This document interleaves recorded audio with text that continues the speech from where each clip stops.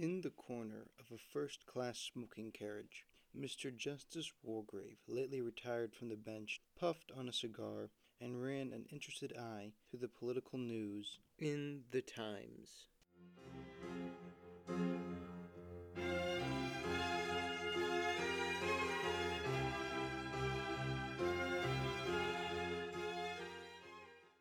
Hello, and welcome back to Of the Philosophy of Everything.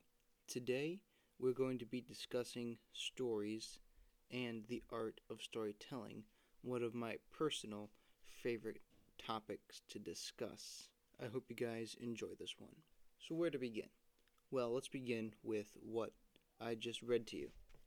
I just read to you the opening portions of one of the greatest works of fiction ever written, as deemed by how well it sold, and that is And Then There Were None by Agatha Christie, who is also famous for the Murder on the Orient Express, as well as the murder of Roger Ackroyd and many other famous works of mystery, as well as thrillers, and she pretty much created the genre that is now called the whodunit, all is one word, because her famous settings, detective in a secluded house, police can't get access, and they have to discover who committed the murder, who committed the crime, the theft, whatever it may be. She essentially created that genre. So we're going to look at the opening parts of two other works of fiction that are extremely different genres, and we're going to compare and contrast what they do and why the opening portions of any work of fiction is possibly the most important. So I'm reading now from a book by Michael Crichton called Sphere. For a long time, the horizon had been a monotonous, flat blue line, separating the Pacific Ocean from the sky. The Navy helicopter raced forward, flying low near the waves. Despite the noise and the thumping vibrations of the blades, Norman Johnson fell asleep. He was tired. He had been traveling on various military aircraft for more than 14 hours. It was not the kind of thing a 53-year-old professor of psychology was used to. So that was the opening paragraph of Sphere by Michael Crichton.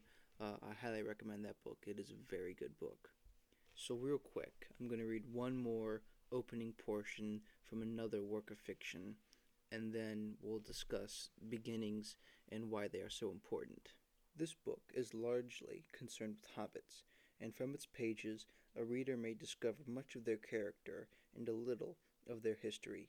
Further information will also be found in the selection from the Red Book of Westmarch, which has already been published under the title of The Hobbit. The story was derived from the earlier chapters of the Red Book composed by Bilbo himself. That was the prologue, and then the opening lines of the chapter begin, "When Mr. Bilbo Baggins of Bag End announced that he would shortly be celebrating his 11st birthday with a party of special magnificence, there was much talk and excitement in Hobbiton." So, when discussing stories, how important is the opening paragraph, the opening sentence, the opening chapter? Well, in short, it is largely the most important part of your story, because if it doesn't grab a hold of people's attention, if it doesn't grab a hold of your audience, well, then no one's going to read it. One of the best descriptions of this comes from Brandon Sanderson, a very famous fantasy writer, and he says, I'm going to butcher his quote, but it's not really a quote, it's more of an idea. If you have someone who's been playing piano for years, but is not an expert, not a professional, and then you have a professional, how long does it take for you to tell the difference? Not very long. You can tell when there's a master on the stage, on the bench, playing the piano, versus someone who's an amateur and knows what he's doing, but is nowhere near the same level. It only takes a couple of seconds at most for you to distinguish which one would be which. Even if the amateur knows what he's doing a little bit, has been playing for 5-6 years, when you have someone who is a master, it doesn't take long. let alone if someone had only been playing the piano for 2 or 3 weeks or 1 year. There's an even bigger difference that you can tell very easily. And so it is with the beginning of stories. When you're writing, you have to know your audience, you have to know what it is or who it is that you're writing to. So when you have a mystery, you begin with one thing. When you have a fantasy, you begin with another. And when you have a thriller, you have another. All three have very different beginnings, but also largely the same.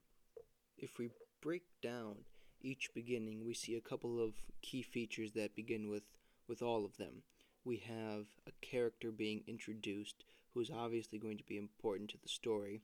When it comes to Chief Justice Wargrave, he was an incredibly important character throughout the whole story. I don't want to spoil any of the stories, but just know that he is a crucial part of the story. And then we have the second one. We have Professor Norman Johnson from the book Sphere, and then we have Bilbo Baggins from The Lord of the Rings.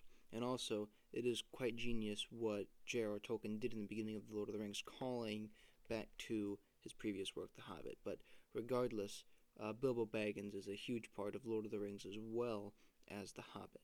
So, each story begins by introducing a character, and that is arguably one of the most important parts that any story can do.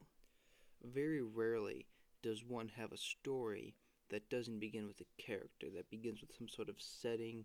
It can be done, but it is much harder to do, especially in this modern era that we have, where all stories are linked to character. Character is the most important part of stories nowadays.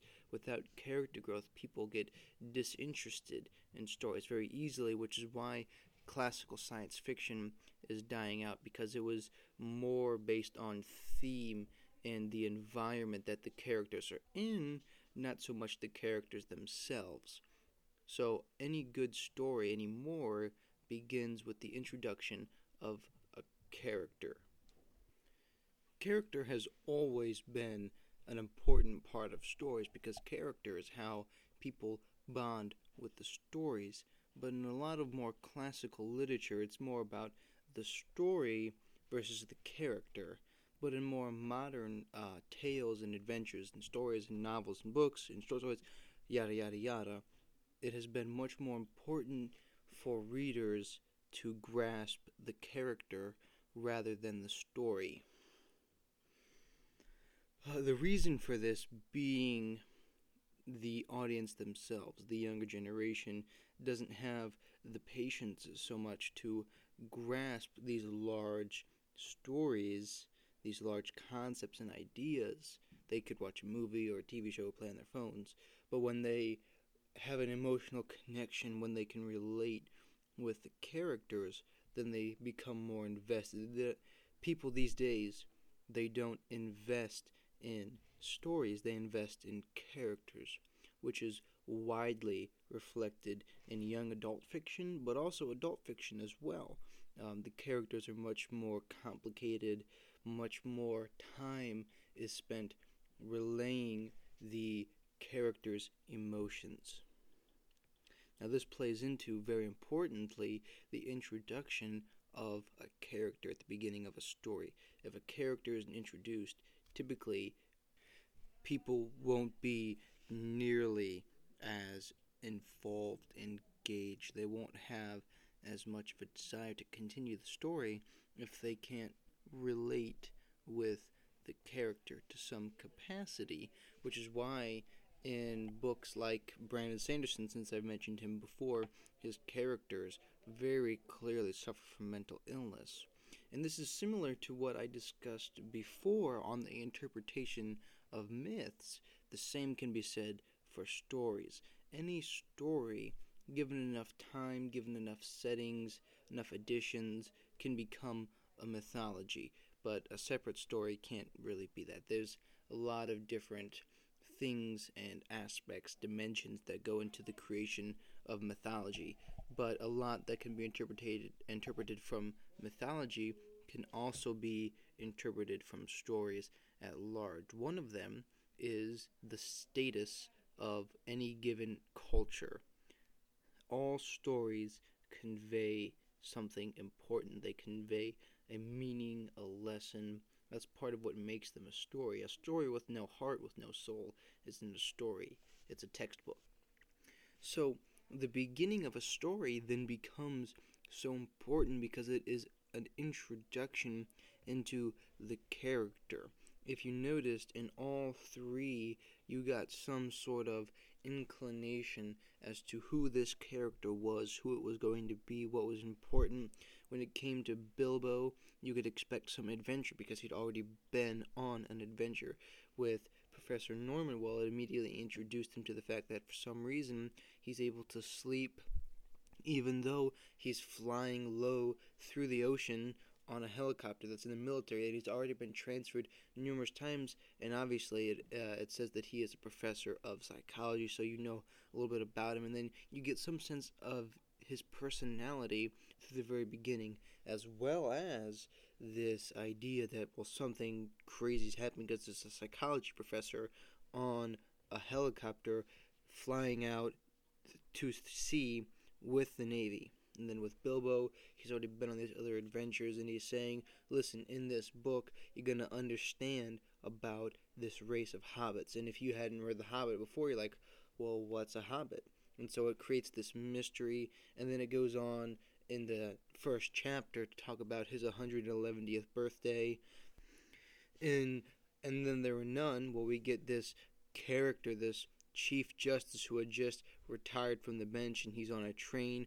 Where is he going? He's smoking a pipe. He's reading the Political Times. So you kind of get a sense of that this is a shrewd guy, just all around. So in each of these three different genres at different written in very different time periods, you're getting a sense of the character, but also a sense of what kind of story this is going to be, which is the second crucial part of the beginning of a story. What kind of story am I about to invest in? Is it worth it?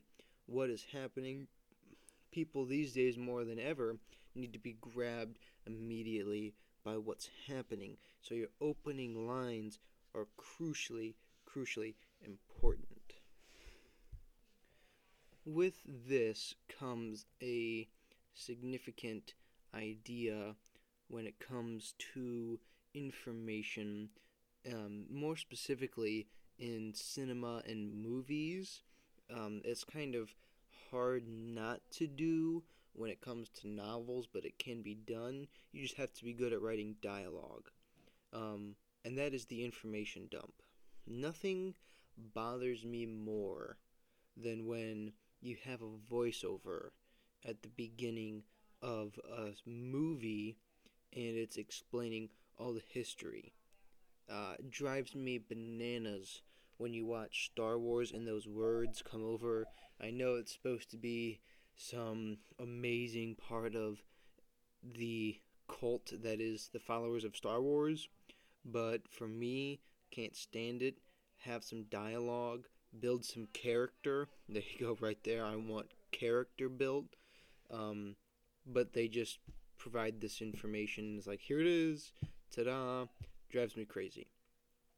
So I don't like voiceovers. I don't like these information dumps in movies. I don't like the information dumps in books. Give me some dialogue, because it also is a mark of a skilled author when you can convey all this extremely important and prevalent information through a conversation that seems normal. It is very, very important to be able to do that. So that is the show don't tell principle, which is one of the foundational pillars of writing. Show people, don't tell people. Important for writing novels as well as movies. So show that this person can do this thing. Don't just tell them. You can say all you want. He was the most amazing fighter of all time, but you never show him fighting. Then, well, I have no investment in this story and in this character. So there is some pillars to writing. Those are some key philosophies, if you would, of the genre of fiction, of writing, of telling and communicating stories. But why are stories important? Well, I already highlighted in the first episode that stories are interpretations of society as done by artists and authors and writers. So they give you a deeper sense into the heart of a society. But there are also some actual health benefits to reading. Reading fiction, in particular, can help with empathy building, um, especially when people identify with these characters. It actually has shown to actually help people build empathy, which is kind of neat if you ask me. I actually wrote a report and an essay on this topic, so I clearly enjoy this discussion very much. And we'll get into the history of fiction on a later episode, possibly, because I wrote another essay on that as well. Regardless, there are other benefits associated with reading fiction, such as memory retention. We need to think about the characters, bring them back to memory, recall who said what. So it actually helps you build memory better. It increases your vocabulary significantly, and it actually can help even combat Alzheimer's and a lot of diseases associated with memory loss and failure of the mind. It can help with a lot of those things. There's also another amazing statistic on literacy itself. Literacy can help create and reduce recidivism, not create recidivism, reduce recidivism, which is the reoffense of criminals. Most criminals are functionally illiterate. And so what does functionally illiterate mean? It means you can kind of get by, you can read signs, you can read at about the 4th or 3rd grade level, actually, is what the actual statistic is that comes to illiteracy with inmates. So illiteracy is actually something that can be a determinant factor in whether or not a child will end up in jail and or prison. I believe if you are illiterate by the 4th grade or the 6th grade, it's a pretty good indicator that you might be on a delinquent path and you could end up incarcerated, which is also a crazy statistic. So the ability to then give inmates literacy or teach them how to read will reduce the rate of recidivism from approximately 70%. So people who are illiterate when they leave jail are 70% chance of returning to prison. If they get literacy help, they have a 16% chance of returning to prison, which is quite amazing if you ask me. The importance of literacy cannot be overstated. Not only does it have all of these medical benefits, but it can also help people stay out of prison, which is very neat.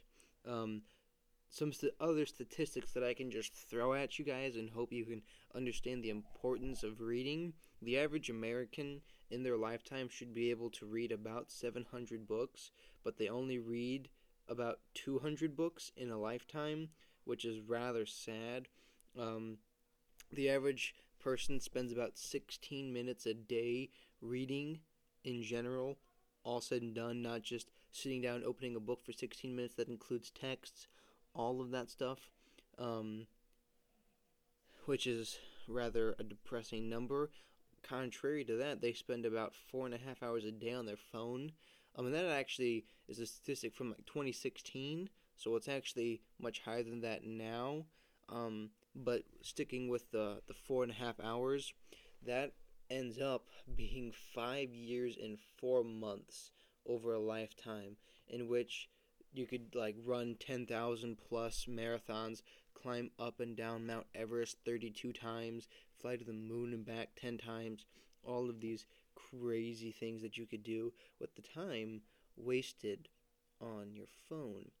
Contrarily, if you invest in literature and reading, you can help your brain develop, you can expand your vocabulary, help reduce symptoms of Alzheimer's and these mentally degrading diseases. You can learn about culture, about society when you invest in literature, in fiction specifically. You can learn so much about the culture around you, about other people, about storytelling, about this beautiful process of conveying information to readers, this sort of telepathy of what one person's envisioning and another person is envisioning, and be totally different but yet exactly the same as what you're envisioning.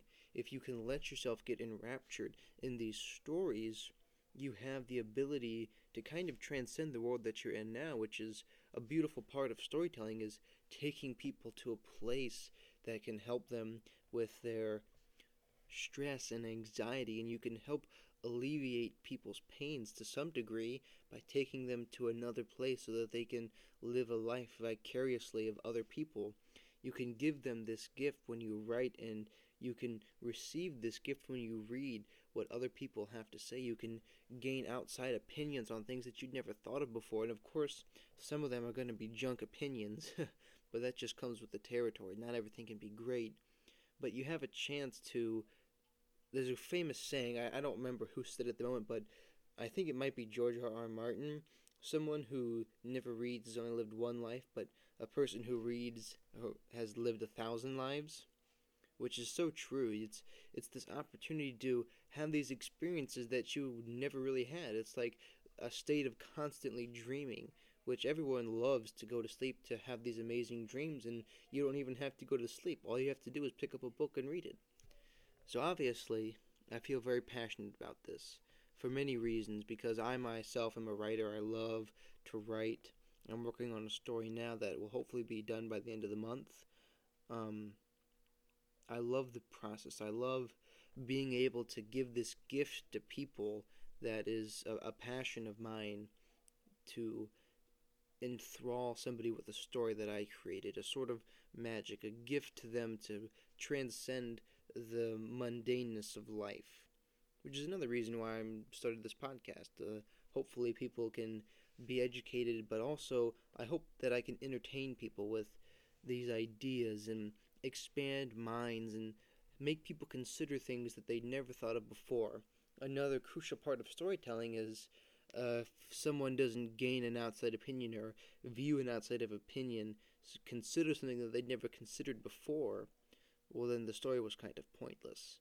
If you end a story and you have an answer, not a question, then the story wasn't a good story, if you ask me. That is all that I have for you guys today. I hope you enjoyed this episode. If you did, let me know. Follow me on Instagram at jcoots03 or at Of the Philosophy of Everything. I have 2 accounts. One of them is obviously used for the podcast. The other one is my personal account. Follow me there. Let me know. My email should be listed. Shoot me an email if you thought it was garbage. Let me know. If you thought it was great, let me know. And once again, thank you for joining Of the Philosophy of Everything.